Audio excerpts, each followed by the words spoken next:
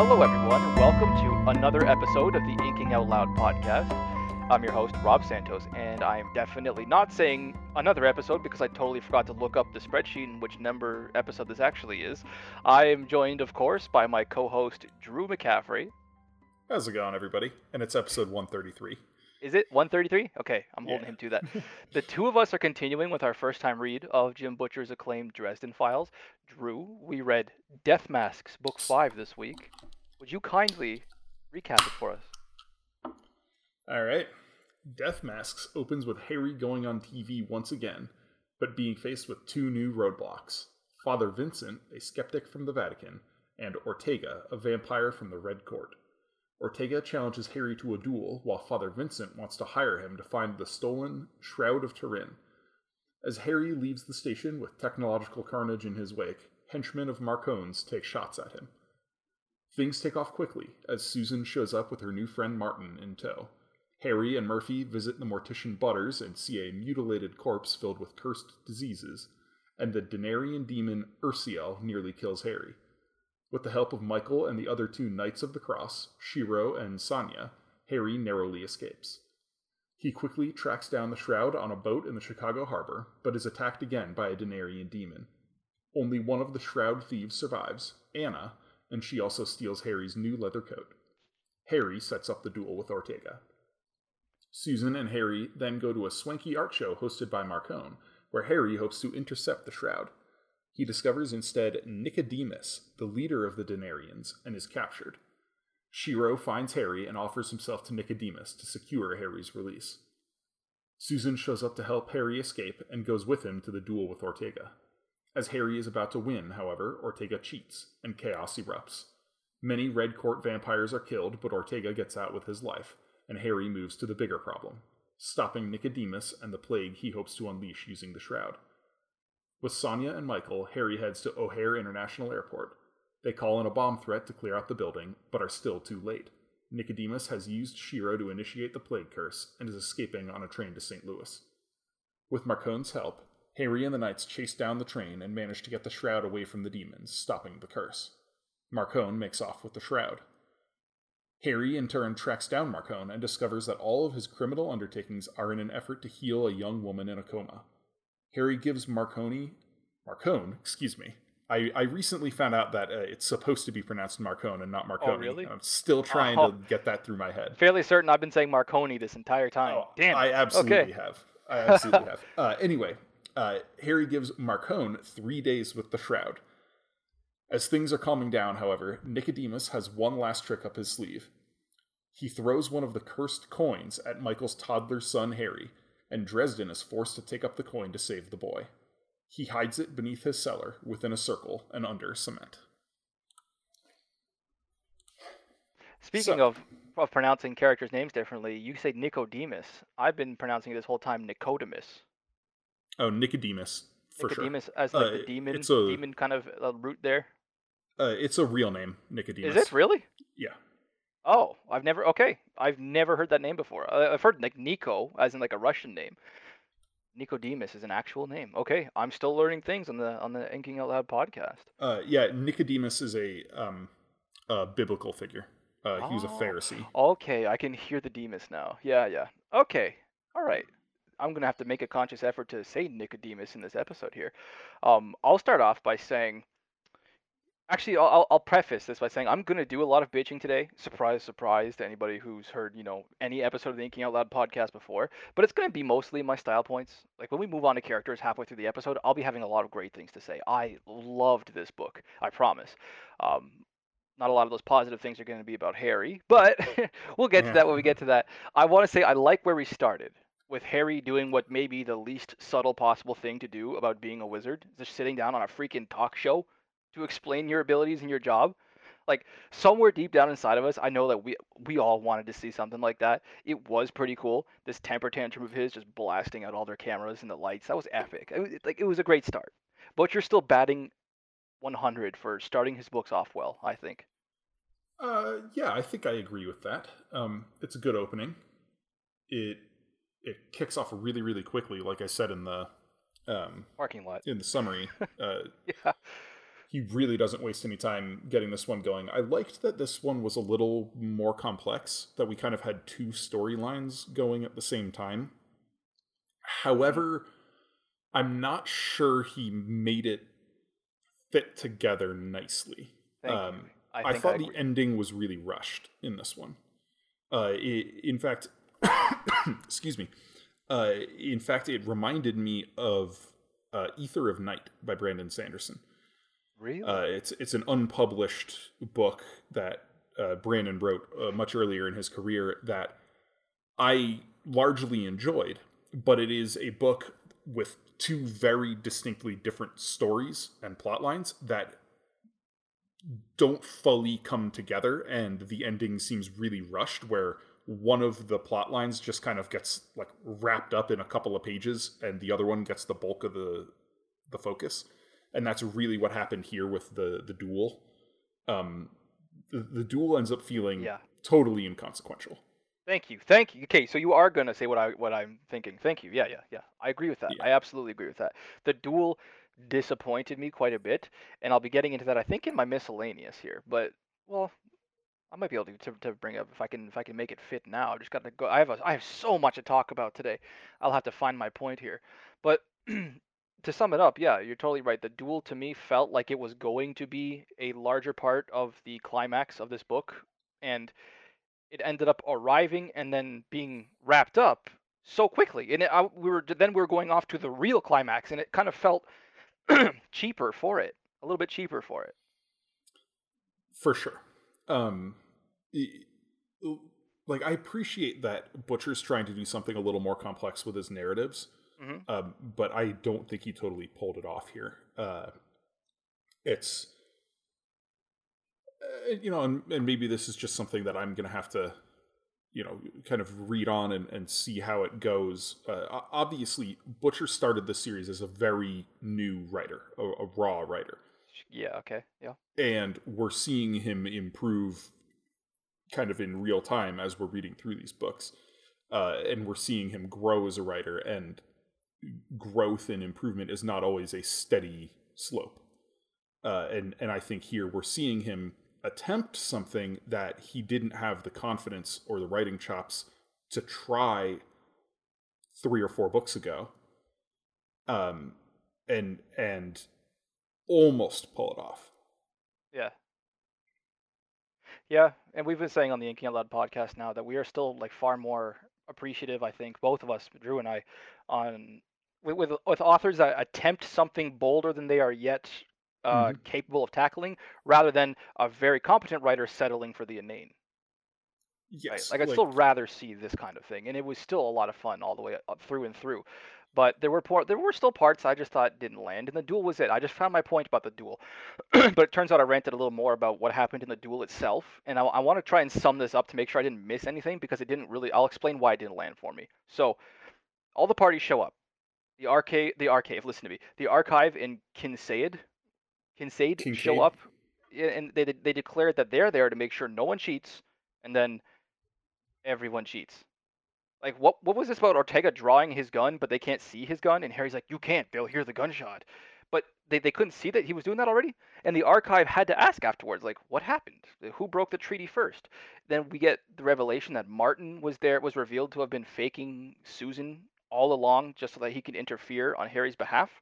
This all seemed like really colluded. And that's why to me it felt a little rushed. A lot of these ends didn't really tie together to bring it along. They just kind of it was kind of left behind in a lot of Yes, that's nebulous a good way ways. to Like, put it. and it to me it didn't feel like it accomplished anything, but strengthened conflicts that were already more than bloody as it was. Like, Hmm. it didn't feel like anything happened besides a lot of cool things to see in that duel. Right. Um, yeah, my other big kind of style issue is that we're 5 books in now, I know what you're gonna say. and I know what you're gonna say. we Well, are still getting like massive page to 2 page long info dumps, explaining Harry's apartment and explaining who Murphy is and oh, explaining who Michael I is, didn't know and what that was actually.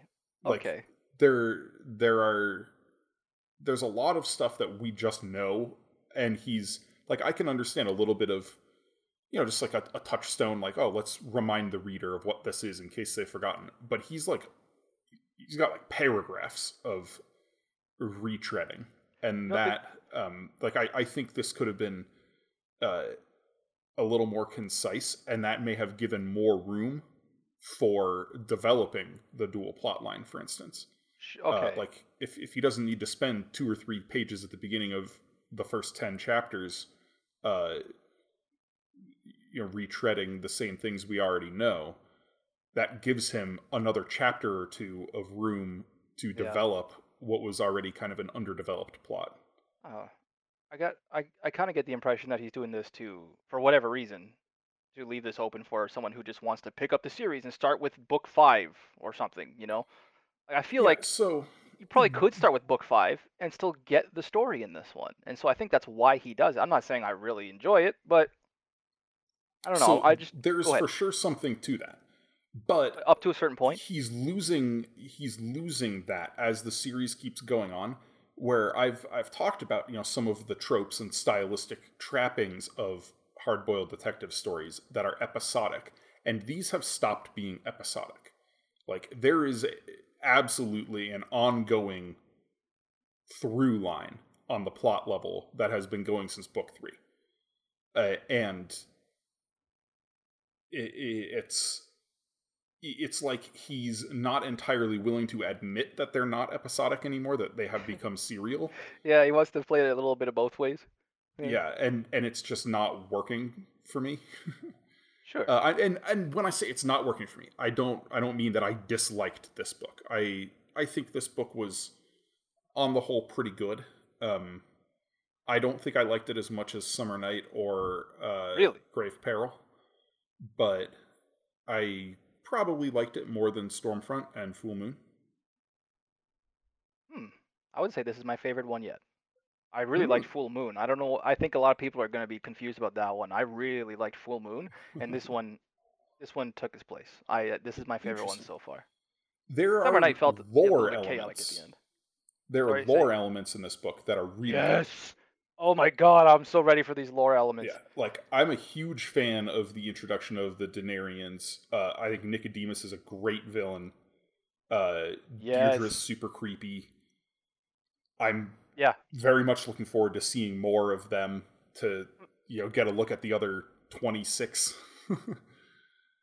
And uh, Yeah. yeah, I'm so much enjoying the direction that the overarching story is taking. We've heard demons before. I'm 99% sure we heard angels reference before, but now these players are making their way center stage, and I loved meeting more Knights of the Cross. I loved Shiro, and Michael was we know Michael. I love Michael. Sonya was badass. Nicodemus super cool as a villain, like so much better than Victor Sells. That I almost would have thought this was a different author if Harry's sort of sarcastic, cynical wit wasn't keeping me grounded. The lore you were talking about, but the Fallen, this demon captain Anduriel, the Death Stone from outside, the Capitanim outside of the capital O. This is that all that stuff, Drew. I soaked up like desert rain. Like this is Mhm. what I want going forward. And with the ending that we got, it looks like I'm going to be getting exactly that. So Yeah, for I sure. am really excited. Everyone that's been telling us, just wait, it gets better. You are so right. You are so right. And I'm sure many of them are listening to me right now and going, oh my God, he still has no idea. You're also right because I'm excited that I have no idea. I still get to experience the rest of this for the first time. And so I know I said I was going to bitch a lot in my style points. I will be after this. But I still needed to rant about how much I love where the meta plot is going because I'm super stoked for it. Yeah, that is certainly where the majority of my investment is. Uh, because still, I don't particularly like Harry. I'm not super invested in him Same. as a I'm actually character. losing a little bit more like for him, and I'll get into that afterwards. I'm with you there. Yeah, um, but Butcher's doing a good job filling out the ranks of characters around him. I've already, talked about how much I like Thomas and I like Michael. I enjoyed Shiro a lot. I uh, Now that I have a little more context for Molly Carpenter, I really liked her introduction. Um, I like Charity. I Charity's cool in this still one. mostly like Marcone. Like they're just good supporting characters around Harry. I don't like Susan. I'm we'll get to that in character stuff. Yeah, okay. I'm just Yeah. kind of tired of that plot line. Yep. Yep. But Cool. Want to get into things uh, that we're not too thrilled about? Yeah. I mean, we're still learning some new in-universe magic that's kind of popping out of or at least seemingly popping out of nowhere. At least, like, have we heard the term listening before this with like capital L again? Listening. yes. Okay. Yeah. We haven't actually seen him do it though, have we? I think he did it. He's done it I at mean, I least could be once or so twice wrong. before. Yeah. I could be so wrong on this. I just don't remember if we'd ever seen him. I didn't like when he started the listening in this book. I went, "What? Have we seen him do that before? Is this another new thing that's just popping up?" But then we also learned that Harry, he explains to Susan later, to use his words, isn't good enough to craft an enchantment to take it on the road. Apparently, the range of an enchantment is tied in proximity to one's home now. I guess, like we've heard before that like an intruder, someone who's not invited into your home, not a house, but a home. That distinction is important. Like their powers could be taken away a little bit. They could leave a little bit of it at the door. But I guess now we're learning that the enchantments you cast at home have a direct relation and strength to the proximity to your home. Like we hadn't heard that before, had we? No, I was also taken a little bit aback. By the way, I just looked it up, and listening with a capital L is brought up in the first book. Okay. Does he do it Yeah. though? Yes. Okay. All right. I'll eat This my word paragraph. from I that one. listened. Listening isn't hard to do. No one has practice at it nowadays, but you can train yourself to pay To be attention to fair, your the first senses. book, that's right. That was what we did with Megan Smythe like months and months before we started back into the series again. Yes. Yeah. Yeah, but no, okay, I'll take the hit on that one. I just didn't remember that, I guess.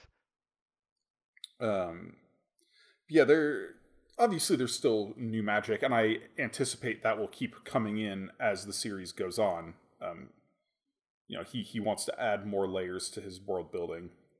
Sure. I didn't have much of a problem with that. I still have a bit of a problem with the like magic interfering with technology thing and how Being it inconsistent at just least. Yeah, yeah. yeah, like it, it never blocks technology when we need technology to move the plot along. Like Yes.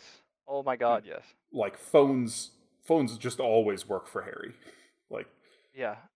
um Wait, I don't know, and there's like It inconsistency in like he talks about how it's pretty much like pre World War II or post World War II that it really starts messing with things, but then he talks about how it messes with cars and cars are pre World War II tech and like I yeah. don't know, there's just a Helicopter lot of communication inconsistency systems. there. Oh yeah, like the helicopter worked fine except for like one small little thing. Yeah, yeah. Yeah. Uh, It's a cool idea. I just want to see it be consistent, that's all. It would be better if it was consistent. yeah, Yeah. but yeah, do you have any more kind of style points?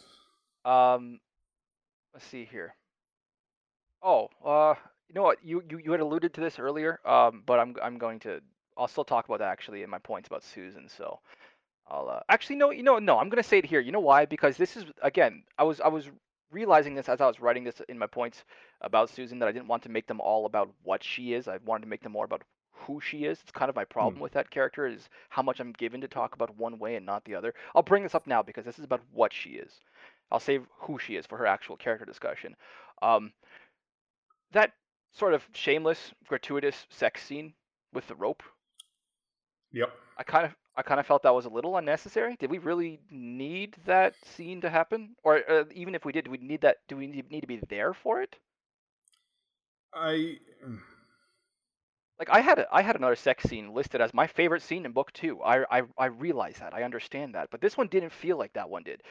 That was more of like an exploratory character thing, showing Susan's heart and showing, more importantly to me, like Harry's vulnerability. This was not that at all. This was just kind of disturbing in a few ways. I just didn't like it. no, I'm with you. I think Okay. this felt like Butcher trying to write erotica, and it was very out of place. Um, Right, out of place. Not to say it was bad, like, poorly he's written, but it was out of place. well, I think it was a little. I'm just saying not to I say didn't that. It think it still was could be. particularly well written. I'm not gonna Like I'm not gonna comment on the quality of that one. he's treaded along this line before. We Yep. had the dream. like with some graphic sexual detail. Um, but here it was like he just decided, I'm gonna go all the way. Like I'm gonna really, really get into the nitty gritty details Yeah, of I'm gonna get X-rated on this one. and it felt very out of place for the book. Like you said, I don't think it added anything. We've already seen this kind of um, uh, internal struggle that both Harry and Susan have regarding her condition. Uh, uh, You know what? I do want to yeah, I clarify. did not like it. If I did also add the stipulation, like, did we need to even be there for it, even if it did need to happen? But you know what? If considering where they, I still have to admit, considering where they were in their relationship, deciding that this was officially going to be over, and if it had suddenly happened and we just learned about it instead of being there for it, we'd been like, what? So I think because of where they both were, if it was going to happen, we would need to be there. But I still don't think it needed to happen.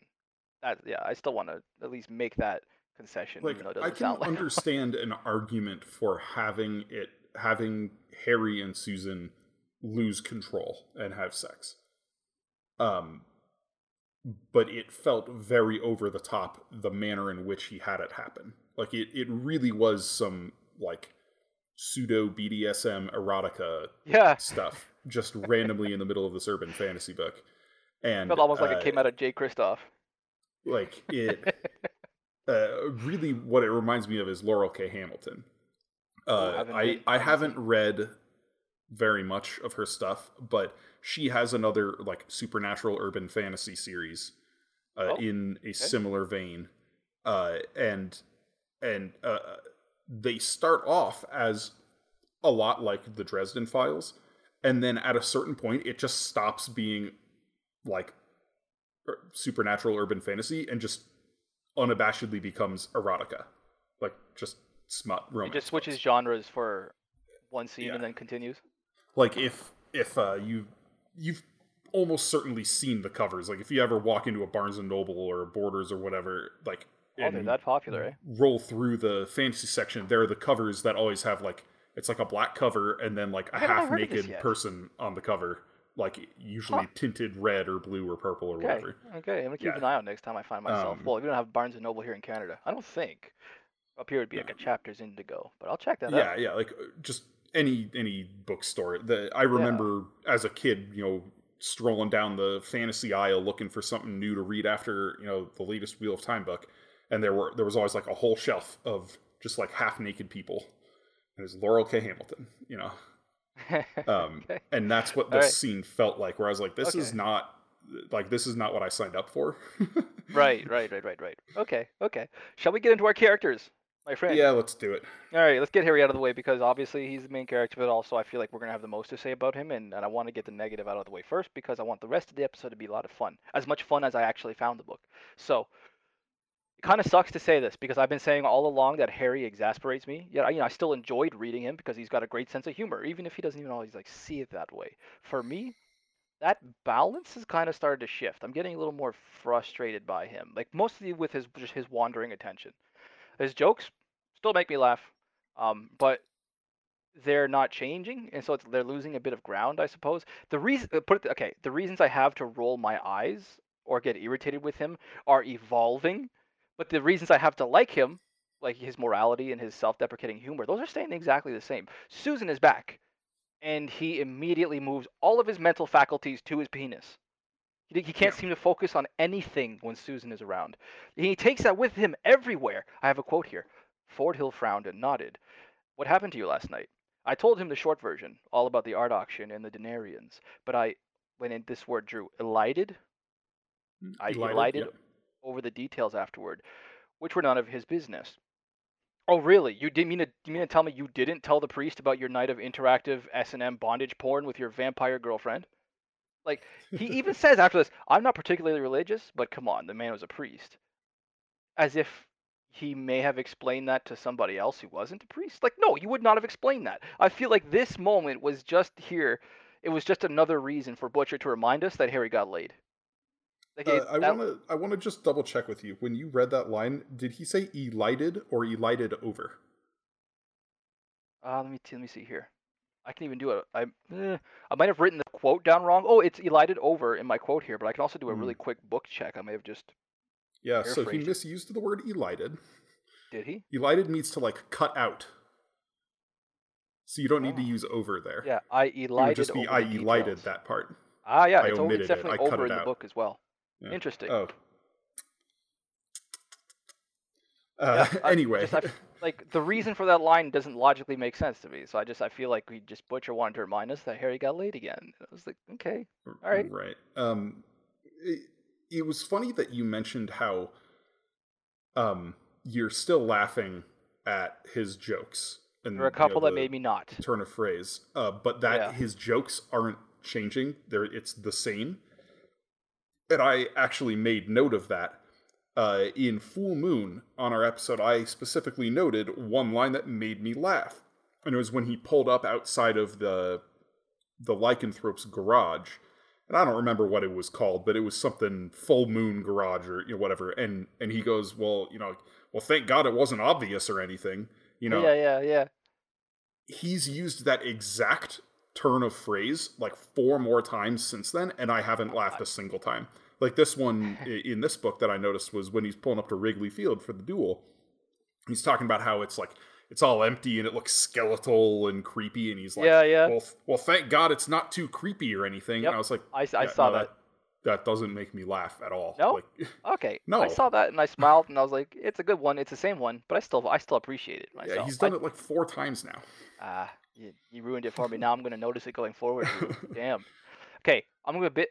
I'm back to like the thing I was just bitching about. They leap from the speeding car, and Susan protects Harry from all the bouncing and rolling, and they come to a stop, and Harry's mind is still in the gutter, thinking about how nice Susan feels beneath him, how her legs are placed around him and whatnot. I'm sitting there wanting to yell, "Oh my God, we get it! Susan is really hot." Now, can we please get back to what's happening, right? And then back at Michael's house, just before she sneaks away, Harry is with Anna Valmont, and she gets out of bed. She steps wrongly on her leg, and she Oh, collapses. But good thing Harry is there to catch her. But I wonder where his hands would land. Of course, he would apparently catch her by her boobs. Hands off, she growls. And he even needs to add the extra detail. I jerked my hand off of something pleasantly firm and smooth or something. I was like, uh, yeah, like it's all the time. It's I don't remember the actual wording there, but whatever the wording was made pleasantly it smooth clear and that firm, I think. he did intend to grab her by the boob, and it's like dude, that's so just like creepy. Like, come on, man. It doesn't say he intended it, but you get the feeling that like this just sort of happens because he's Harry Dresden. It always happens this way. I don't want to give the impression that I always bitch about this kind of thing. I promise I'm not one to bitch about this kind of thing because of about of the subject material. But it's come to my attention now, and so I am seeing it everywhere. It doesn't feel organic anymore. It feels like we need one or two moments every chapter. It bothers me just because it's not subtle. Robert Jordan was subtle about it. Jim Butcher is a great at many things, but I don't think this being subtle about Harry being a horn dog, that is not one of them. It feels like he's adding it as a special part of his recipe, and it just stands out so much. Yeah, yeah. I do want to say something nice about Harry. Okay, Um, I really enjoyed his interaction with Molly. I thought did you? that scene had some like surprisingly good, almost like parental kind of dynamics to it, where Uh, like there was an understanding between them that like that she's clearly missing from her parents. She has to hide who she is from her parents, and Harry was understanding of it. um I liked that. um, okay. Next question. How old is this girl? She's like 14, I think. 14. I got the impression that she was 14. That's kind of why I actually wrote down the scene in my style, but I decided not to talk about it because we were kind of already past. But it kind of disturbed me, this scene. I mean, she's just making innuendos left and right, and obviously Butcher's having fun making Harry uncomfortable with Well, it. Yeah, I mean, have you What? met a 14-year-old?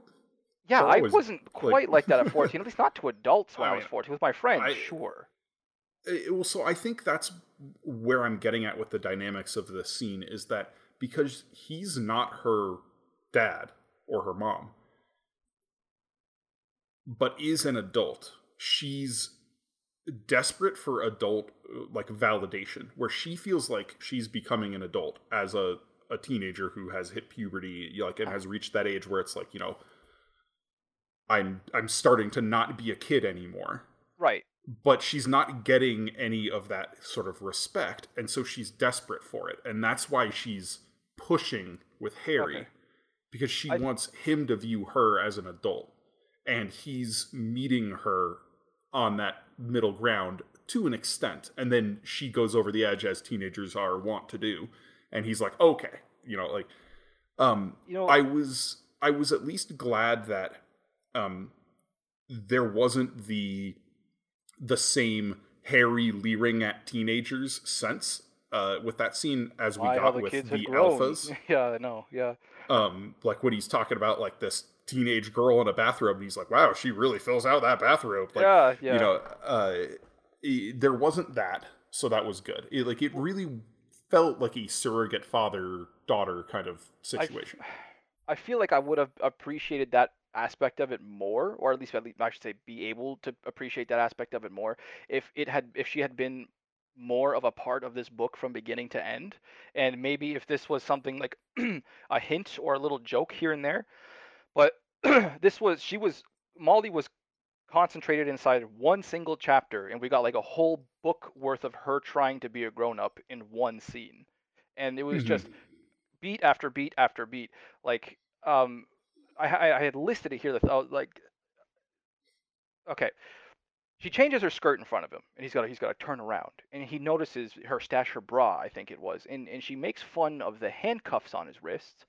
And alludes to them being fun time handcuffs over the other kind of handcuffs. She realizes that the word sex makes him uncomfortable, and she has a field day with that. And she even suggests that Harry tie Susan up. The irony of that actually happening later, that's not lost on me. But I was like, come on, this is one single conversation where all of this happened, and I feel like this could have been interspersed a little more. We could have like had Molly along for the journey a little more. It felt too concentrated for me. Hmm. Okay. Um, I don't feel the same way, but I can understand where you're coming from with that. I admit I was surprised we didn't get more Molly than we did. I thought she I was going to be thought there along for the was going ride. to be Yeah. more, Yeah. but she was really only in like one more scene towards the end of the book, Hmm. um, uh, where she and Harry kind of have this little like sarcastic, you know, moment. Um, but and maybe I'm letting like my future knowledge tint things a little bit because I I mean, know future. that Molly like is more of a character in the future because Oh, the she's. first Oh, the that's right. first Dresden I ever read was a short story from Molly's point of view. And granted, I, I do not remember anything from that story. All I remember is there's like a scene where she goes into a vampire court that's for right. You like and a Veronica dinner talked party about or this, something. didn't you? That's right. I totally Um, forgot about this. yeah, like I don't remember anything from from that, which is good. Like I'm glad I don't, but I Okay. do know that she is more involved as things go on, and Yeah. so I'm just glad that that foundation was built. To me, it felt like in a kind of heartwarming way. Yeah. Okay. Okay. Um, another thing about Harry that kind of disappointed me here. I'm not done bitching about Harry yet. Sorry, Oh everybody. boy, Sorry, everybody. I was But it's trying to make a positive point about him. yeah, I do. Hey, I have a very positive point as my last Harry point, so make sure I don't Okay, forget okay. that. Um, but I was still a little disappointed with Harry when Susan showed up and he starts doing like the psychotic insecurity thing over Martin. That Mm. the immediate Mm. dismissal, Hmm. the contempt right away, the mocking to his face and behind his back when he's just talking to Susan about Martin, the numerous times that Susan is trying to talk to Harry and he just keeps plowing over her words like, nope, nuh-uh, he's stupid. I can't believe you choose him. He he stopped acting like an adult as soon as Martin Yeah. entered the equation every time, and he just turned into an unreasonable and petty teenager. I was really not I impressed with I that. actually had a note from that chapter where I said, "Well, I guess Harry's just a teenager now." Yeah, yeah. Like I acted like that almost when your I was exact 16, same 17, words. 18 years old. Yeah, Yeah. I like he does not read like a guy. He's in his like what, early mid 30s, right? I got the impression he's in early 40s, Early 40s. but I Man, could be wrong. I'm He pretty seems sure a little they've like said his age, but I just forgot it or didn't pay enough attention. yeah. Anyway, but like he regressed like a solid 20 years in that scene. Like Yeah. Yeah, at least. Oh god. And this weakness and almost willful blindness he has where any woman in his life is concerned. I'm so tired of it. As he has Anna Valmont cornered, she, and I quote, slumped her shoulders in defeat. And I read that line. She slumped her shoulders in defeat. And I stared at it for a few seconds and I immediately thought, no, no, Harry, don't, oh, for sake, just this once, don't, please don't fall for it. And sure enough, he thinks about whether she should have had someone with her friends with her, and how vulnerable she is now, and how guilty he feels about it. I was like, oh God. And then, of course, she clobbered me, and I'm left holding my e reader, like, of course she did, you dumbass. Like, what are you, how are you still not picking up on this? How? um yeah, I kind of liked Anna Valmont. Oh, I like her as I a hope she character. comes back. I definitely hope she comes back. As a But yeah, character, she's totally it fine. did I drive like me it. nuts how he like repeatedly. He just never learns. He just The guy's an idiot. He's so like. All right, I want to talk. I want to say my good thing about Harry. I Well, want to say my good thing. I have a good thing too. I have one more Okay, good thing about Harry. want to start? His interactions with the archive. Yep, sure. Okay. Uh, Once again, like I don't know, maybe this is just where Harry needs to go. Like maybe he needs to have a kid, but like when he has opportunities to be a role model, to be a father figure, that's when he's Yeah. at his best. When it's with the alphas, Well, when it's with Molly, when he's yes. interacting with the archive, Yes. like that's Maybe when he Harry's needs. at his best. Yes. The problem is actually becoming a father because that involves women, and Harry is an unmitigated idiot with women. Yeah. Yeah. Yeah. So, Yeah. I totally agree. I think with every single thing you just said, he's at his best when he gets to be the grudging but you know respectable parent. Yeah. yeah. It, the positive thing I wanted to say about Harry is he had a really insightful one liner for me, and it was a line that actually wasn't meant for comedy for once, and it really stood out to me. And I wonder if he might have been quoting someone actually, because we don't get the context with his allusions, but there's a more there's a moment when Thomas the vampire asks Harry, "Hey, like why?" He wanted to make the duel fair, and Harry replies, "Life would be unbearably dull if we had the answers to all of our questions." And I like that. And I know I've heard that sentiment before. I've also heard it in fantasy books before. It's not a particularly original idea, but for some reason, coming from Harry Dresden, who has so many questions that frustrate him, I don't know. It hits different coming from Harry Dresden, and I really liked that line. Life would be unbearably dull if we had the answers to all our questions. Yeah. I Yeah. like that. Oh, and That he is good. also he had another really good one. I think it was Michael talking to Harry, and Michael's like, "So did Ortega refuse to cancel the duel?" And Harry's like, "He made an offer I couldn't excuse." Yeah. So Yeah, that's yeah. so good. That is so good. I like that. His one-liners are still on point, but that's basically everything I wanted to say about Harry at this point. Okay. Who do you want to move on to next? Susan, I Okay. only have one point. That's Susan, really. Uh, okay. I stopped Go on. when she showed up. I actually like when she first came back. I stopped before we even got that scene. As soon as I recognized her, I wrote on my phone, "You know what? If she's stronger and more importantly smarter, I'm totally okay with Susan being back." Like we had a whole novel without her in Summer Night. We got to see Harry and Murphy do some more bonding, even if it's at the time it's still understandably not the right one. I don't want Susan to die. I just don't think that she works with Harry in the way that Murphy does. So when Susan, like with Susan, Harry just turns into this lecherous old dog who can't think with anything besides his wang, and we get to see that very explicitly in this one. But Susan has clearly herself been up to some of her own good in Honduras, and she's in Honduras, right? At least in South America. Guatemala? What? Oh. The I thought she was in Central America. oh, she might have. Oh, I might have got that completely wrong actually. But like I may be wrong the too. I'd have Fellowship to of look Saint that up. Giles that she's a part of, like Hmm. the part humans that are like rebelling against the Red Court. Like I love that. I feel far better about her as a character now that she's found an even greater purpose and has devoted herself entirely to it. Like Harry and Susan feel like two people whose relationship is so animalistic that it can only work if neither one has it in their top priority, and I want to see both of them move on to bigger and better things. I'm kind of hoping Susan's gone for good, but I like where she ended up, and I like that she has this bigger cause to fight for, and so because of that, I hope she continues on it on Yeah. her own way and doesn't come You know, back. I hadn't thought of it in those terms, but I agree with you. I thought you put it really well earlier when you said there's a hard difference between what Susan is and who Susan is. Yeah,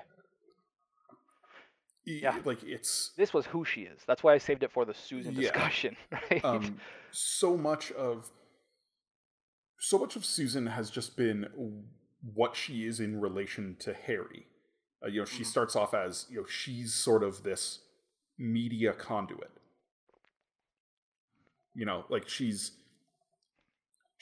Harry's outlet so that his stories can make it out to the right people who actually pay attention to that sort of thing. And Mhm. then he's, or she's his hot date, his squeeze for a little while, and then she's the person who can get Harry to be a little vulnerable. And like it's all everything about her is just what can she do for Harry? And now she finally has agency independent of Harry. Like Yes, I'm okay yes. with it if this isn't the last we see of Susan, but I really hope the Harry Susan romance plotline dies here. 100% agree. Thank you. I actually have a prediction about Susan coming later, so I also think we're going to see Ooh, more of her. But I absolutely agree. I absolutely agree with what you said. I yeah, want to see it on her own terms, doing her own thing, and not because of something that Harry needs. okay. Cool. Um, yeah, I don't think I had anything else about Susan. Same. Same. Michael. Talk about Michael, My man. my man. Yeah, big fan. Drew Yeah, McCaffrey. I still like Michael a lot. Yeah. Um, Same. he's so a couple episodes ago, I went on a bit of a rant about the way Catholicism was um, represented in these books, or at least an aspect of Catholicism that was represented. Yeah. Yeah. I think Butcher did a good job of toning that down in this one, um, and spent more time on like actual Catholic philosophy rather than trying to like play off Catholic stereotypes as jokes. Would you Uh, think it's perhaps because we got Shiro and Sanya, so he could like so divide his representation a little wider? no, because neither of them are Catholic. Oh yeah. Well, okay. They're Um, not. They're both Knights of the Cross, though. right, but Shiro is I think he said he's Baptist. Um, Okay. and then Sanya was Is a self-professed agnostic, Yeah, yeah. I remember that and conversation. That almost made my favorite scene. Sorry, I'm cutting you off here. Continue. um, but there were more opportunities in this book for Michael to really talk about Catholic philosophy and Catholic attitudes toward sin and toward mistakes that people make, and really driving home this idea of mercy, which is a core belief in Catholicism. The idea that everybody will make mistakes at some point, but God is merciful if you desire His mercy, and uh, and so we have a couple of pretty key scenes in the book where that comes to the surface, and I think yeah, the scene with Cassius is the major one. And in fact, the scene after that, when Harry leaves after destroying Cassius with the Yeah, that baseball was. bat, and even then, even through Michael's disapproval and Harry's kind of jokingly like, "Oh, you think God will forgive me?" And Michael's like, "God's mercy's always there," you know.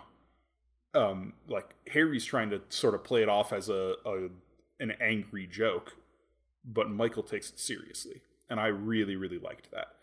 I think Michael has pretty solidly taken over the role of my favorite character in the series at this Yeah, point. Like he was nice. already kind of right on the cusp there. Like I really liked Thomas. I still really like Thomas. Thomas I'm is not a big entertaining as Thomas hell. fan, but I can see why people like him. Yeah, like he's over the top, but he's entertaining. But you know, and I like Murphy, and I like I, don't know, I like a few different characters. I talked earlier about the strength of the side characters, but in this book, I thought Michael really took a stranglehold on that crown for me. Ah, yeah, no, he was Michael was really cool. Again, I don't see Michael being anything but badass, but to me, and this took me by surprise because I was such a big Michael fan before. I still feel like for me, he was still like he was outshone by not one but both of his brothers in arms here. Like meeting Shiro and Sonya again, like both that was awesome. And Michael still plays a brilliant counterpoint to the aging Japanese and the strong silent Russian. Like that's that the dynamic, and then the whole like wholesome homegrown American, righteous American about Michael.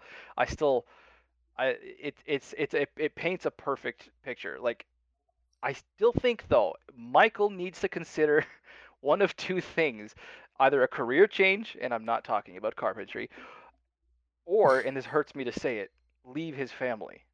Because like being a literal hand of God, it's a great way to make numerous and deadly enemies. This is exactly the kind of job that really, really, really should not be following you home. And yet somehow we have been to Michael's house like every book so far since we've met him.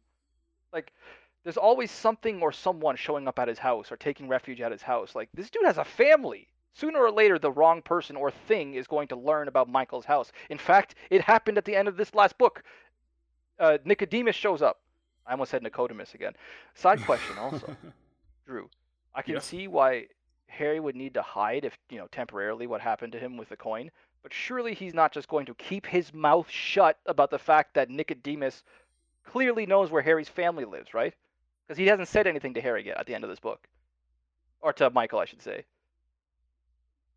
He's like, I'm going to hide this, that this happened to me with this coin, but you would think he would The still way say, by the the way you phrase that makes it clear to me that you do think Harry is going to keep his mouth shut about right, it. he's going to obviously need to keep his mouth shut about the coin. Okay, because Yeah. that's going to make him a target, or the people are going to. Sure, that's a whole barrel of worms, but he still has to tell Michael, "Yo, this demonic creature knows where your family lives. You've got a GTFO, right?" And how is he going to explain that to Michael without saying, "Oh, by the way, I saved your son's life"? Michael's going to be like, "What? He just showed up and tipped his hat to you and drove off?" I don't know. I just wanted to see where you thought that was going. I should have saved that for No, predictions, I actually. very much think he's keeping that all under Oh wraps, and God, it's that gonna is such a shitty absolutely thing. come back to bite This him. Nicodemus knows where his family is, and he's gonna keep that secret. Was he gonna pay for them to take a vacation somewhere? That excuse is gonna run thin. I should have saved this for predictions, but we're still on Michael. I love Michael. That's kind of why I'm making such a big deal about this, because I don't want anything to happen to Michael's family, especially with that scene. Well, I mean, not like it would have been less before, but with that scene we had with Charity, like we got such a closer look at that family dynamic in this book, and I'm so concerned for them because of Harry's stubbornness. Yeah, Okay, yeah. I'm sorry. That's all I wanted to say about Michael. I'm still a big fan. Still a big fan. No, that's good. Okay. Uh, let's see who else. What do you think of Ortega? Ortega? I was just my thoughts on Ortega are kind of wrapped up in this bit of disappointment I felt over the final duel. Yeah, I'm with you. Like I Like thought he was gonna be a much bigger threat. he had potential as a villain, but got so thoroughly overshadowed by Nicodemus and the rest of the Denarians. I was like, Yeah. and then he gets like nuked at the end of the book. Yeah. And I mean, I'm not sure. I'm not I'm not sure he's actually dead. You know, Oh no, that he's probably traditional, not. you know, if there's no body, don't trust it. But he just ended up being quite underwhelming, especially in comparison to the other antagonists in the book. He Yeah. wasn't as threatening even as like Mab or Leah, like some of the previous antagonists. He didn't even come off as threatening as Bianca, I thought. Really? I didn't take Bianca particularly seriously, but it could just be me. I mean, like, Bianca at least outsmarted Harry thoroughly and trapped him, you know, in that scene in Grave Peril with, you know, at the party where she gets Amarachius and she's going to destroy the sword by killing an innocent person, and like, and Yeah. she traps Harry and forces him into like starting the war, like, you know, breaking the accords or whatever it was. Ortega never outsmarted Harry. Like, the closest was like, oh, I'm gonna have this underhanded thing where I'm gonna pull a gun on you. It was like, eh. You're right. I didn't feel any of that until the point when the duel started. I took Ortega so seriously as a threat until the duel started. And then for Yeah, some reason he just turned into a massive disappointment. I was like, "Come right, on, really?" right, yeah. Um, I do love the I will say I do love the idea of Ebenezer using that Soviet satellite to wipe out Broski's compound in Honduras. yeah, yeah. I I will say though, that just can't happen. And I know I'm about to hear a litany of Rob. It's freaking magic. Why do you gotta do this every time? But a half-mile wide crater from satellite debris. Come on, come on. It's a satellite. It's not a Oh, freaking oh, asteroid. I very much view that as they used the satellite coming down to mask literally magically nuking his. Okay, because I would say this sounds like nuclear bomb level energy. That's literally my next sentence. Yeah, I Okay. my impression was that they actually launched a magical attack on his uh property and used the satellite, like made the satellite fall right there to cover it up. Cuz Ah. cuz the fact that like it's so precise where they left the village alone right next door, like, I don't know. And then it starts Uh a big controversy in world that nobody knows about. Satellite yeah, I flames can't melt definitely steel saw it beams. as Yeah, yeah. Okay, okay, a okay. cover I, up I thing. like Like, that it explanation more. reminded me actually. Oh,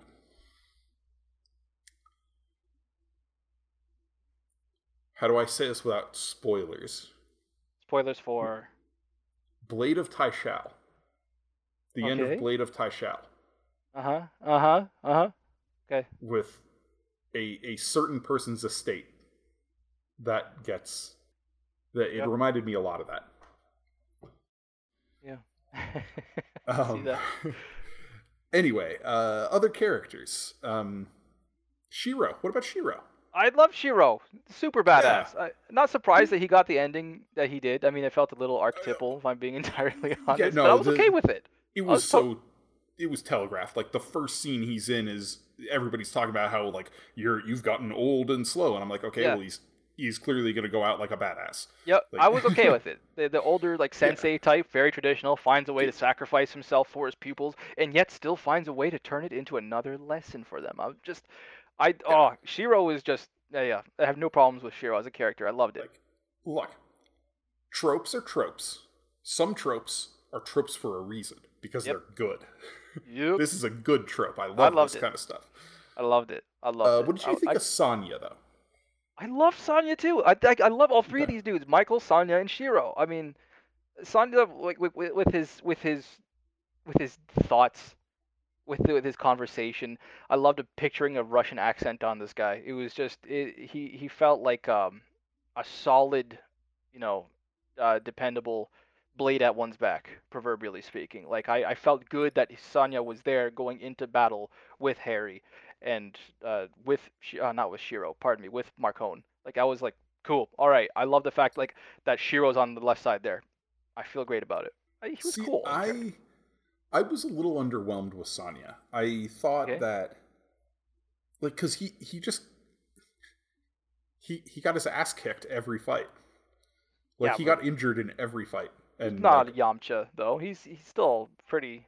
I don't know. Um, It's actually funny you brought up Yamcha. Like he totally reminded me of Yamcha, and obviously not with the same extremes of Dragon Ball where people can die and get resurrected all the time, yeah. uh,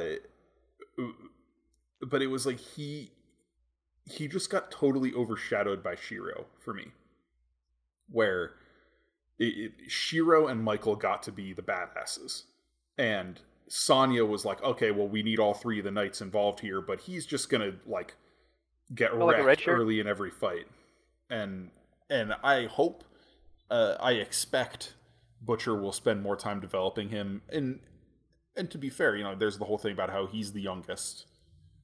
He's got a lot to learn still, that kind of a thing. Yeah. Um, but I was a little underwhelmed by Sonya, so I hope there's better for him in the future. It's funny that we we had brought up Dragon Ball Z because that's not even the only Dragon Ball Z reference I had in my notes, believe it or not. Oh, My really? my next note was about Nicodemus. Nicodemus, damn it! I'm gonna keep doing that. I'm just gonna keep doing that. I thought he was such a better villain than Victor Salz. Like, and Victor Salz is going to be my metric for bad guys, I think, for the rest of the series. And this is where I brought it in. It's going to be like power levels in DBZ, or maybe Dragon Ball Z Abridged for anybody who's seen it. They measure fighters by number of Raditz in terms of their power. I think I'm going to start measuring villains by number of Victor Cells. Oh my At least gosh. number of Victor Cells that I can take seriously. Broski in book 2. Fenton? Denton. Failed Dale? Shit, I Denton. can't remember his name. Denton. These are like 3 Victor Cells worth. I wasn't too impressed by the undead sorcerer in book 3 though. I don't even remember his name. Oh. The summon the demon. Krasov? Yeah, something like that. Yeah. The queens in the last book were like 10 Victor Cells each. I was able to take them seriously, but Nicodemus, dude's like What the heck is 500 the Victor guy's name Cells. now? This is gonna drive me nuts. Trying to Kravos? remember. Kravos. Yes, Kravos. There we Thank go. you. I always get mixed up I had between the him and S and the V. Kratos. Yeah. Yeah, okay. Kravos, yeah, um. that's how I remembered it there. But like Nicodemus, that's like 500 Victor Cells worth of threat in my books. Like I am thoroughly intimidated as a reader by Oh Nicodemus. I'm yeah. scared for Harry in ways that I haven't been with the Red Court or the White Court or even Leah the Godmother. Like Nicodemus, the Fallen, the ally of Enduriel, captain of Lucifer. Like these are the threats that I can't wait to see going forward, and I'm so spooked by them. Yeah. I gotta say, I was surprised. I didn't expect there to be this sort of um heaven versus hell kind of imagery in the conflict. Yeah. I'm not displeased by it. I lap this stuff up. Like Heh. my favorite parts of Supernatural are seasons 4 and 5 when the Yep. heaven versus Yep. hell like really kicks off. The 2 best Um, seasons of Supernatural, 100%. yeah, I just for some reason didn't expect it. I thought this was going to be a more like mundane Supernatural. I'm right there with you. I am so there with you. Like I definitely thought we were going to have, at least for a while, the Vampire War be the main thing. But after this book, the Vampire War, it seems so inconsequential. Yeah. Like, And I'm glad for that because I'm tired of vampires by now. I realized this came out yeah, 18 years ago, but now in 2021. dude, I'm telling you, it was the trends. It was the trends. In 2003, which is when this book came out, that was the trend, and I would probably have loved it back then.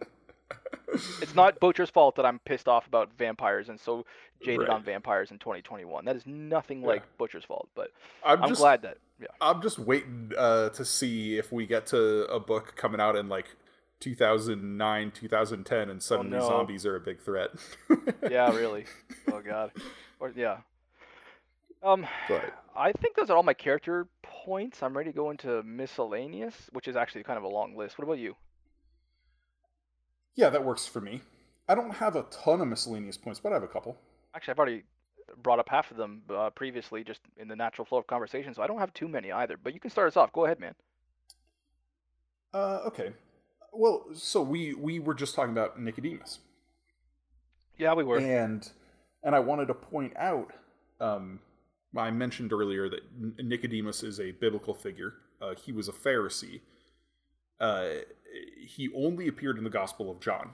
And he stands out among the Pharisees because most of the Pharisees were antagonistic toward Jesus, but Nicodemus like approached Jesus to learn. And in fact, after Jesus' death, Nicodemus is the one who brings the embalming spices. And like, I think it's myrrh and I don't remember. I really should have written this down. I am learning everything that you're saying now. But I've never heard I this thought before. it was fascinating that so Nicodemus is a saint. In the Eastern Orthodox Church and the Catholic Church, Nicodemus is recognized as a saint. Oh.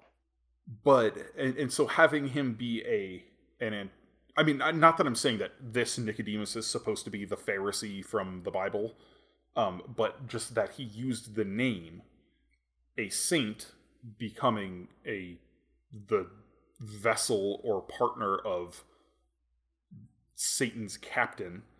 But on top of that, so the Shroud of Turin, of course, is supposed to be the embalming cloth that went over Jesus' face. Yeah.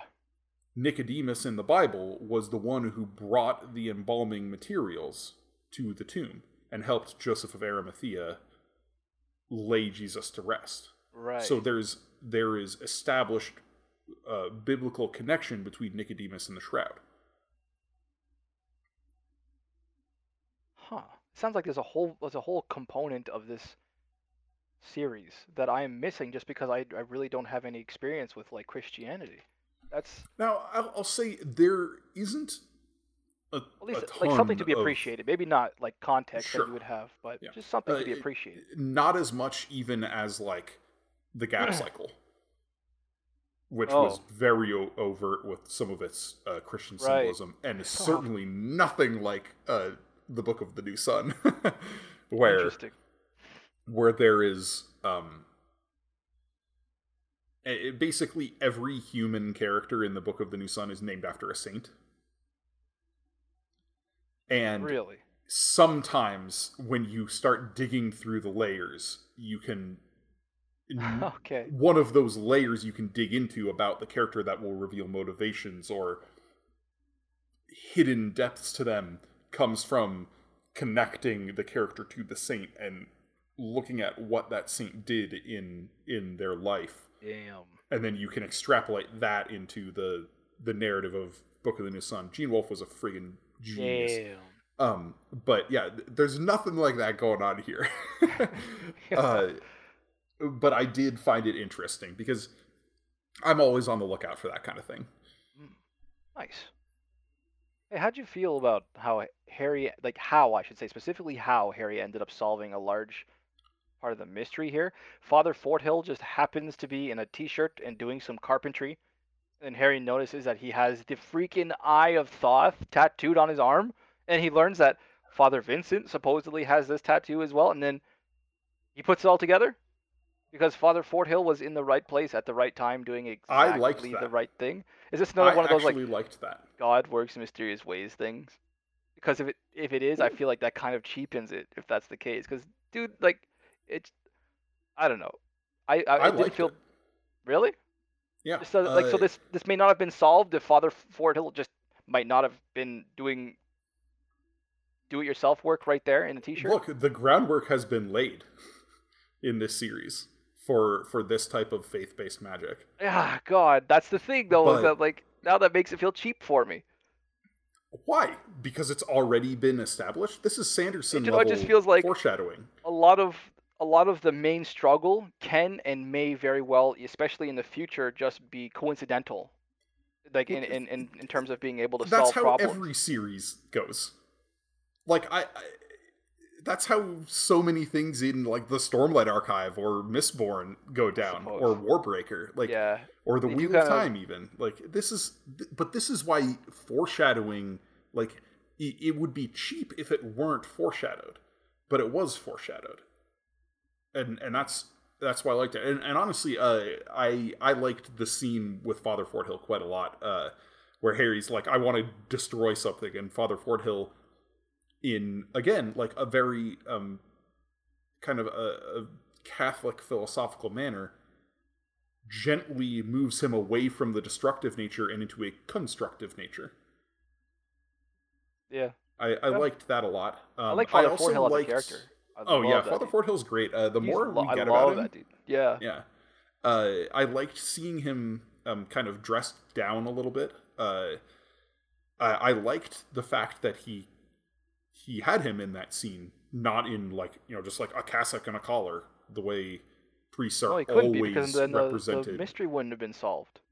Right. Like, But that's a thing. Like Catholic priests don't always walk around in a full cassock and a collar. Like they wear other clothes yeah, I sometimes. suppose. It's just like the only Like time we've seen him do that, dress casual, was the one time we well, needed him to dress but we casual. have the impression that he does this often when he's over at Yeah.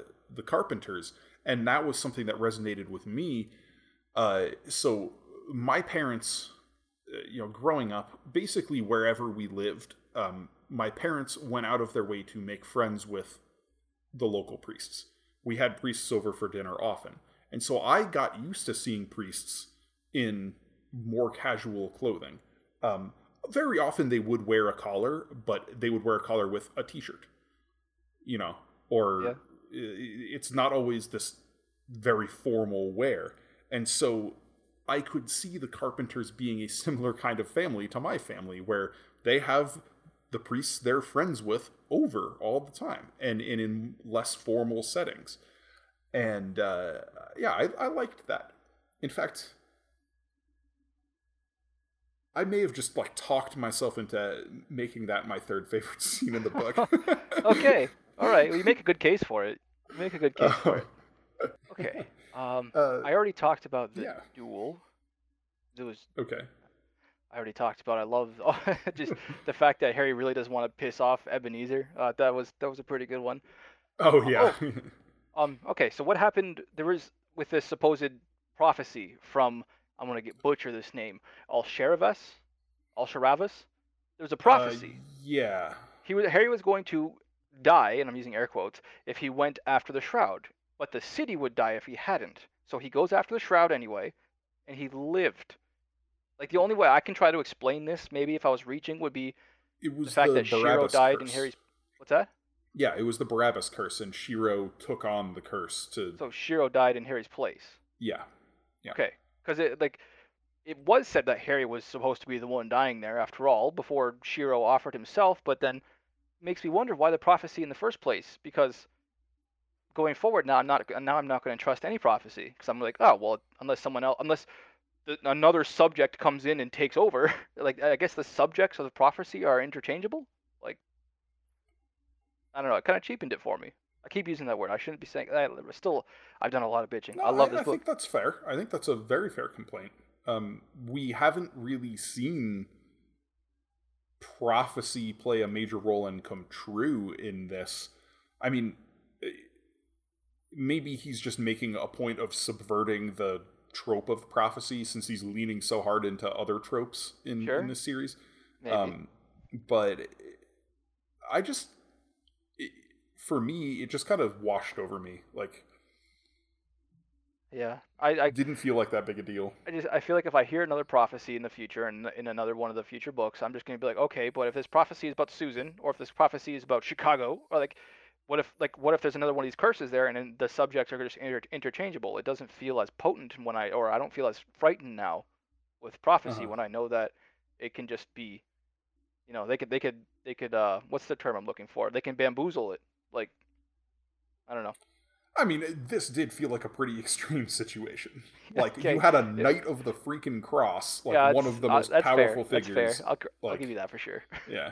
Um, so I have a really dumb, really, really dumb Both of my next ones are note just here. as dumb, I promise. Go for it, dude. Go At the for it. very beginning of chapter 15, when Harry has bad dreams, and he talks about how he has this Mickey Mouse alarm clock, Oh yeah. Oh yeah. and he thinks about, like, I wouldn't sleep in the same room with a person who would smack Mickey Mouse. And I don't know why, it just reminded me of the South Park Mickey Mouse, like, Red Rocks episode. Oh God, I saw clips from that. where Mickey Mouse is just straight evil and is like breaking guys' knees and Yep, like yep. and just I've seen the abusing clip where he everybody. goes on a rant about China, I think. Yeah, like Yeah. just and it ends with Mickey Mouse like inflating and like flying over the town of Morrison, Colorado, and breathing fire and like Yeah, yeah. but the whole episode, every time like Mickey, he starts off being like, oh, fun Mickey Mouse, and has this goofy little like ho ho laugh, and then he gets like more evil, and it'll be like, I'm gonna kneecap you, ho ho, like Just gets dark with it. yeah, Really dark. but he keeps the little laugh, and I was like, I would smack that Mickey Mouse. Listen, I love it when bright things get dark. Like, I was a big fan of Happy Tree Friends when I was on the internet age and I was 12, 13, 14 years old. Mm-hmm. I love the juxtaposition there. It does give me a bit of funny. That Yeah, yeah. it lands for me. I did like that line. One I didn't like though, his lawn is green. It's February and his lawn is green. That doesn't strike you as strange? Sod works in mysterious ways. I, I can see why some people don't Trying a like little that one. too hard. Trying a That little one too hard, was but it was just a okay. little synthetic for me. I was like, yeah, that just felt like something that didn't need to happen. I was like, okay, come on. I said my points are going to be dumb too. Check out how dumb this next one is. Watch this. All right. Father Fordhill saves Harry's day with Dunkin' Donuts. Now this is time for confession, and it may not come as a surprise to any of our American listeners, but Rob Santos, I have never ever tried Dunkin' Of Donuts. course, you're a Timmy's. You're from Literally Canada. never. You're I'm a a Timmy, Timmy's like guy. obviously. I don't think I've ever been within 100 miles of a Dunkin' Donuts, unless they have some near the border in Detroit, in which case Oh I yeah, may for have sure. been within 100 miles of one. So this is gonna be dumb. Drew, I know we already have quite the hefty list of drinks for Rob to try and places for Rob to see when he visits you on that nebulous day in the future. But promise me that when I arrive, we are gonna hit a Dunkin' Donuts sometime. Yeah, we can I've make that happen. I've got to see what all the hype is about. I need to dunk a donut. That's what I need to do. So it's gonna I happen. mean, I'm not a coffee guy myself, but I do love their Boston cream donuts. Phenomenal French Krellers. Yeah. Their jelly donuts, top tier. Oh Good. yeah. I needed. Oh I yeah. yeah. Dunkin' Donuts is just. It's something I've seen so much. It's almost like it exists in my part of my childhood brain. That just. I feel like the coffee's gonna be like candy. Like I just. It's just this thing I've only seen in movies and on TV. That's it. Right. I mean, So they're certainly effective with their marketing. damn right they are. Damn I will right say they are. I liked that. That was a good touch because coffee and donuts is a staple, a Catholic staple. Like Oh yeah. you go And to then mass, Harry. and after mass, there's coffee and donuts in the reception hall next to the Yeah. church. Like Nice. that's a thing. I loved Harry's quip there too. He's saying, "Father, this is the closest you ever actually have come to converting me." Yeah. Yeah, that was pretty good. I still like his jokes. I haven't written him off yet. I'm tired of some of his flaws evolving while his positive traits just remain static. But anyway, I have a couple predictions I want to make. How about you? I have one last miscellaneous point. Go for it. I Hit guess it. this kind of ties back to the kind of my impressions of the way Butcher represents Catholicism.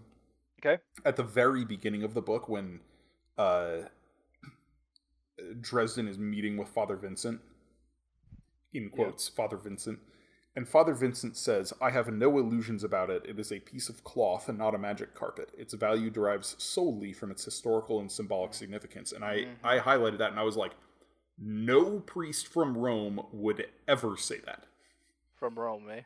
Like, well, That's right. He's from the Vatican. That's right. That's right. Yeah. yeah, like that took me out of the story to the point where I had to like stop and I just wrote, yeah, nah. Like, What if that's part of just like one of his well, human but- traits, not one of his like professional traits? well, You no, know, that's here's just the thing. him as a character. Go on. Here's sorry. the thing. That wasn't Father Vincent. Oh yeah, that's And true. when That was that Snake Boy. reveal happened, I was Snake like, Boy. it makes sense. Okay. Okay. So that was a good little fulfillment of Oh. foreshadowing for me. And that would also where, like, it almost frustrates me. Where I was like, if I had trusted Butcher to represent Catholicism more than I did, I would have immediately picked up on that and been like, oh, this dude ain't a priest. Yeah. Yeah. And So then, maybe. but because I had a metatextual issue with the way Butcher had represented Catholicism in an earlier book, I didn't pick up on that bit of foreshadowing. Think maybe he subverted a bit of your assumption there. Yeah, yeah, it was Nice. nice. Yeah, it's It was very very nice. nice. So that was my last miscellaneous point. All right. I got a couple of predictions I want to make. Number one, it's going to be about Susan. I really, really quick, briefly mentioned this before. I think, and I still hope, that Harry and Murphy eventually start seeing one another. But I think Susan is going to get wind of this. This is going to be at a bad time in Susan's life. Harry is going to realize that he wasn't a Murphy all along, despite arguing with his conscience about it, and that he fits better, personality-wise, with Murphy. But Susan is going to make a return later. Maybe not necessarily to Chicago, but to the story, wherever the story goes. She's going to be insanely jealous. Her inhibitions are going to be completely out of whack. Maybe her vampire instincts finally overwhelm her, and she threatens Murphy in some way. And Harry has to put Susan down like the reluctant but always tragic hero that he has to be, right? So I think Yeah, this thing I'm with gonna be Susan, so mad if that prediction's correct. I will be a I little am irritated. so done with the Harry Susan romance plotline. I, Like, but I somehow need as just a reader for Harry and Murphy to get together, and oh knowing yeah, that I know Susan you. is out there at large, I need to like hope for it to happen. I have to think about I can see it happening. Yeah, yeah. But yeah, um, So I have a pseudo prediction, okay, cool. and I want to preface it by asking you a question. Okay. Do you think we've already met the character who will become the new Third Knight of the Cross? What if it's little Harry? So I thought about both Molly and Little Harry, but Oh, I really? Okay. thematically I don't think it fits to have two Knights of the Cross in the same family. I Right. think there was a deliberateness to the diversity of the three knights, that we had a Baptist Japanese man, an agnostic black Russian man, and a Catholic American. And I think there's going to be some sort of balance symbolism of representing different belief systems among the knights. Okay. That's fair. I Yeah. think Harry's gonna do it. I think he's gonna eventually realize it's himself. Well, that's where I thought this was going when Shiro Or was giving him the blade. But then or we just plain haven't met the person yet. I hope that there's somebody who comes to light in the future and we assume that's who it is and then they turn out to be evil. Oh, That would be oh, badass. No, I hadn't actually thought about it because oh. I'd assumed it was going to be Harry when Shiro was dying and giving him the blade.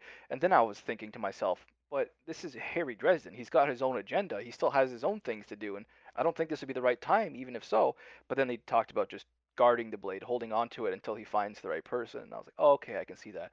But it ended there, my thought process. I hadn't even Mhm. considered who else it might have been until you asked me that question. Part of the Little reason Harry that I was just pulled lean out. toward Harry is because of the thematic enmity of the Denarians, where they have been placed in direct opposition to the Knights of the Cross.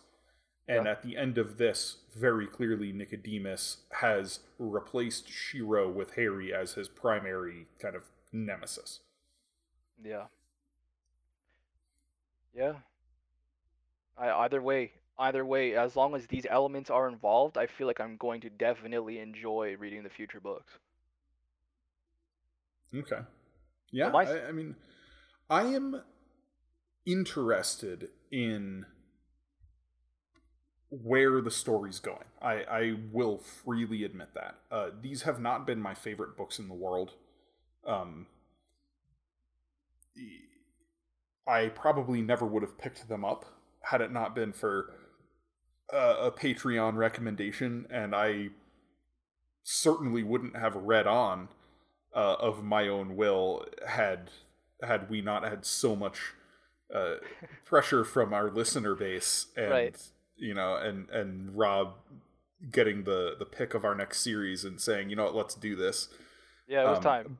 but I don't regret doing it. I absolutely don't regret doing it. I have, on the whole, enjoyed the books. But this isn't, knocking on the door of like my top 10 favorite series ever or anything like that. Yeah. Yeah, I'm also like I don't even think I would say I would regret any book that we've done because even if it's turned out to be horrible, it's still valuable to talk about. Sometimes we need a terrible book to really talk about You what gotta it is vent all that that frustration. yeah, yeah. Need a If Ruin we're of Kings to come along every once in a while. I was thinking about it too. I didn't want to say it, but Has there been any book we disliked as much as the Ruin of oh Kings? yeah. Oh, not no, sorry, not that much. But there was one, and I was trying to think of this earlier today, and I was like, there was another book recently I mean, that not too uh, recently. I was not a big fan of Rage of Dragons, Right. Okay, that might have been it but actually. I at least finished that book. It's true. It's true. Yeah. Yeah. It's good to talk about some bad books because we spend so much time glowing. Honestly, I'm just I need to preface a lot of what I say with this is personal, this is objective because I we spend so much time glowing about Brandon Sanderson and Robert Jordan that And Robert Jackson Bennett and yeah. Stephen R. Oh, Donaldson you and know what? No, Glenn I'm not going to Cook put Jackson and Bennett on that list because for me, he's new because of this podcast, and so I feel like everything I like about him has kind of been sort of objective. There's nothing that oh, gotcha. Okay, yeah, like Jackson Bennett is a writer I fell in love with after we started the podcast, and so I was already in sure. objective mode when I had started reading him. But Mhm. writers like Sanderson and Jordan, they kind of preclude any sort of objective feeling that I had because that was my Right, adolescence. So, right. all right, Um, my second prediction. I want to get to my second prediction okay, before all we right. go into favorite scenes, which we still have yet to do. Oh my God, we're going to run long again. Yeah, Um, this is a hefty episode here. hey, you could always tell if a book is good or not by how much time we spend on it. I think that's a better metric, right? Okay, Well, because we did Rage of Dragons in like what 49 minutes or something like that. no, no, no, no. We took quite a bit longer for Rage of Dragons. Really? Um, an hour 33. Sorry, I meant to say Rune of Kings. Oh my God, these books Ooh, blend together because they both do have dragons. Yeah, sorry, Ruin I of meant to say Kings. Rune of I Kings also there. think we spent over an hour on. Oh yeah. Okay, I could be wrong. Um, Yeah, I need to go back and well, check that's that. the thing. It's like, whether a book is good or bad, it's a good book for this show Yeah, when there are that's things we can exactly. talk about. You Like, stated better in one sentence than I could have the stated Ruin it. of Kings was an hour 2 minutes. Oh wow, Yeah, that long, eh? yeah. That's the episode I had the no name beer on, I think, as Although well. although it's funny seeing it it was in between the Dragon Reborn Part 2, which took us 2 hours and 10 minutes, Yeah, and the Shadow Rising Part 1, which was an hour 24. yeah, yeah. That sounds about right. Those are Robert Jordan books. Come on now, we Yeah, have to yeah, spend a long time on those. yeah. My second prediction: there is something up with gentleman Johnny Marcone. He wanted to say Marconi. It just sounds better. But Dude, it just sounds better, right? I know it sounds better. It sounds more gangster, doesn't it? Yeah, completely. Sounds more like Italian. Oh. It sounds more Yeah, I was Marconi. very disappointed when I found out that it's supposed to be You know Marconi. what? I'm making the decision right now. I'm gonna piss everybody off. I'm just gonna keep saying Marconi. Just see, hey, I'm down. Okay, let's do it. We're making the decision All right right, now. If you don't like it, I'm it's sorry. Johnny I actually really Marconi, am, baby. because I'm Canadian. I'm just sorry, but this is this is something I'm not gonna budge on. So Marconi, dude's super sus. Like that stunt with the Lasted rope. less than an episode pronouncing his name right. Yeah, that the stunt with the rope in full moon, like when he's hanging upside down, he cuts himself free by throwing a knife. Like I haven't exactly Oh, met a you lot of think he's actually magic? something. No, there's something off. That's all I'm saying. Ooh. I haven't met a lot of aging billionaire gangsters in my time. Imagine that, but I don't imagine that they'd be going on hits with their goons. It, I don't feel like they typically make or they handle military style weapons with literally unthinking ease, or they dodge attacks that are too quick to follow, like he was doing against Nicodemus He and did on the company. Like train. Yeah. I'm calling it now. There's something off, or at least there's something off with the assumption that he's entirely human. I loved seeing him arrive there at the end. That was a really cool scene with a great discount National Guard chopper train robbery there. That was pretty cool. Uh, but I'm convinced that there's more to Marconi. I'm gonna say it still stubbornly, Marconi. There's more to this guy than we yet know. I don't think he's entirely human. I don't think he's too powerful, but there's something going on there. Also, Wagner. I thought that was a little much, the choice of Flight of the Valkyries. I would have preferred some Creedence Clearwater Revival, maybe on demand. Some Fortunate Son action, but it's just me. Interesting. I'm sus. I I hadn't considered him as being magical just because in my experience the character trope that he fills isn't usually magical Yeah. in other um like the gangster, the crime boss, like yeah, he can handle himself in a fight, but his power is through his money and his influence in That's the what I thought underworld. He too. I was doesn't. like, ooh, I was kind of Hmm. cool, like excited for that character who's not physically intimidating, That but would be he's a really cool twist on the trope if that comes true. I'll say that. like, I'm not sold on it, but it would be cool if it happens. what if it was the same kind of thing that's happening with Susan? Maybe not half vampire, but he might be like half turned into something else that the last step hasn't happened, or he's Was just he implied to have any connections with the Fellowship? I can't remember. I don't think he was. I don't know. I don't rightly know. I don't remember if he Hmm. was or not either. Um, but yeah, I'm paying attention because I'm expecting to hear something, maybe some deal he's made with a demon or something that's off about him and being entirely human. I think he's got some sort of edge. There's a reason he is where he is, and it's not just his brain, although he has the brain for it. Yeah. Okay, Okay. I am ready for favorite scenes. How about you? Yeah, let's do it. Okay, all right, I'll start again. I should start with honorable mention scene. Yeah, yeah, go for it. Okay, Michael versus Nicodemus, picking up the second of the blessed swords and dual wielding the sons of bitches like that. Honestly, I feel like Charity deserved to see that, but I'm also equally glad that she wasn't there for what happened next She would have because lost her mind. Yeah. that was horrifying. But still, though, that would be so cool to see somebody sketch that. Just the dual wielding the swords on the top of the train against Nicodemus. That's just so badass. Very nice. If he was to become an angel to ascend to angelhood, he would be Badassiel. I Sorry. Do you have an honorable mention, or should I just go into number three now? do have an honorable All mention, right, let's hear it. but really it's a dishonorable mention. Mm, I almost did a spit take there. Okay, let's And hear we've already touched on this. That Harry and Susan sex scene it. was Okay, just notably bad.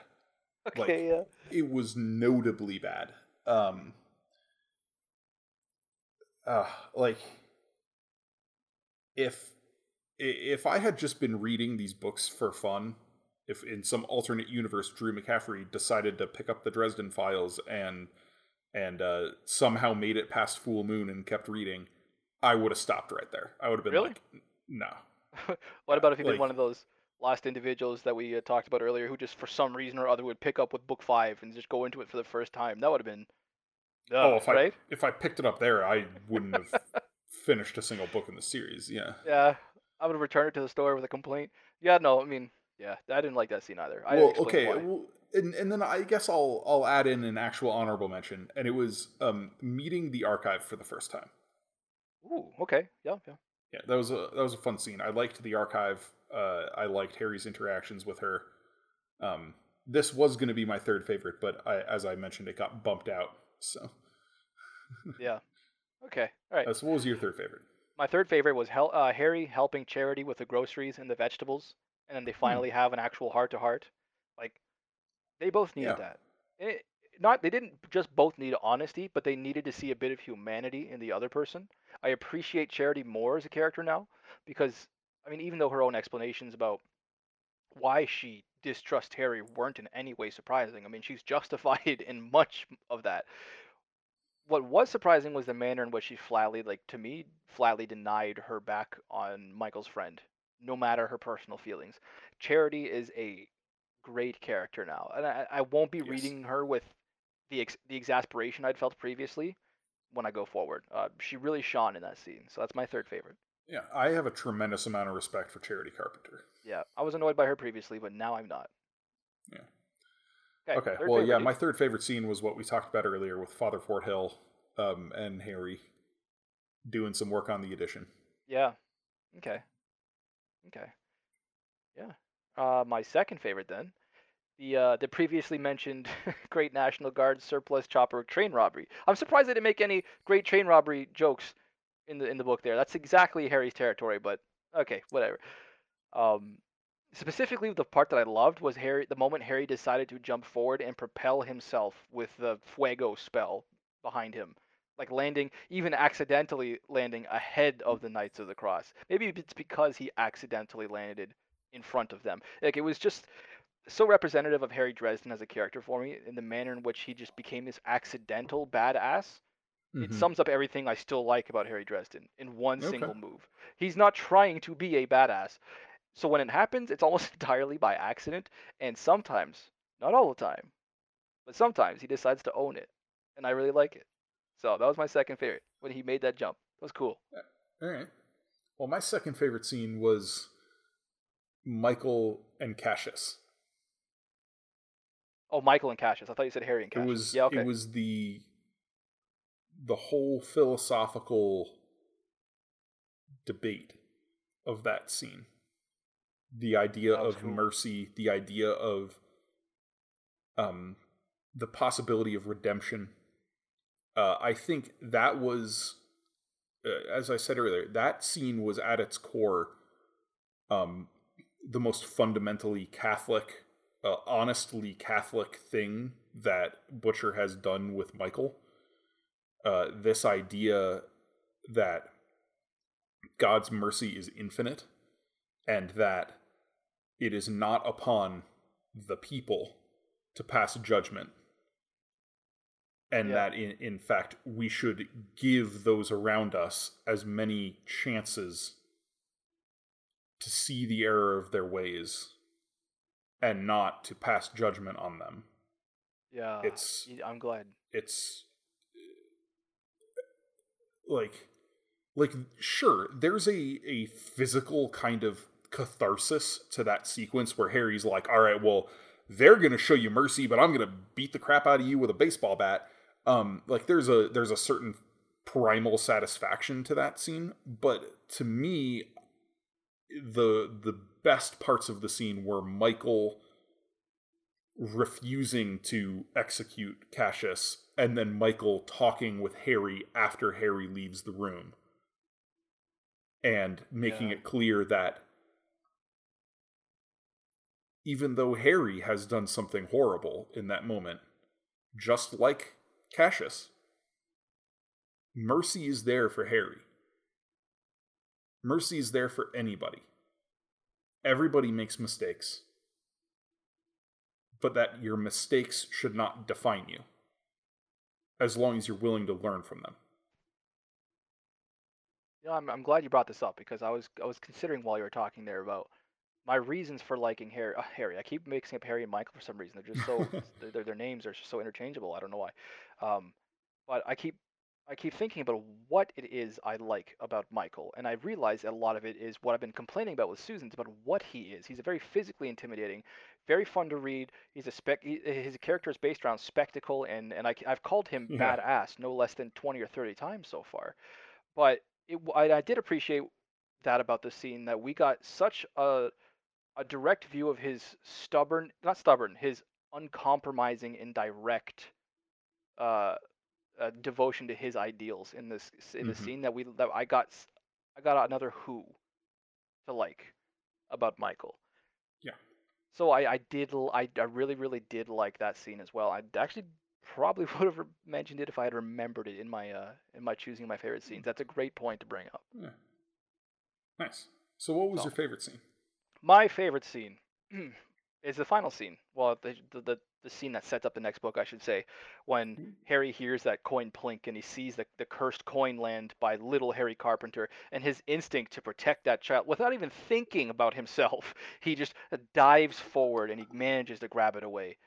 It's so horrifying for both Dresden and for the reader because of recognizing Nicodemus and his super chilling just farewell and exit. Like that was some, in my opinion, some Sanderson level heart ripping cliffhanger. It was a masterwork of a closing scene, I think, because of just what the the quality of the feeling that it leaves you with at the end of the book is just spectacular, I thought. Yeah, there was a very different sense comparing this with was it Grave Peril, where it ended with Harry going in to play D&D with the Alphas, I think that was the last book or Summer because Night. Grave Summer Peril Night. ended with the three words, right? Yes, you're right. You're right. Yeah, so Summer Night. Massive difference in tone with those endings. Oh my god, Uh, yeah. and it's nice to see that Butcher. I mean, we've talked about how he knows how to open a book and he knows how to close a book. But Yep. it's nice to see that he can close a book in a different way. Yeah. You know, that he has. Yes. You know, Love the way you put that.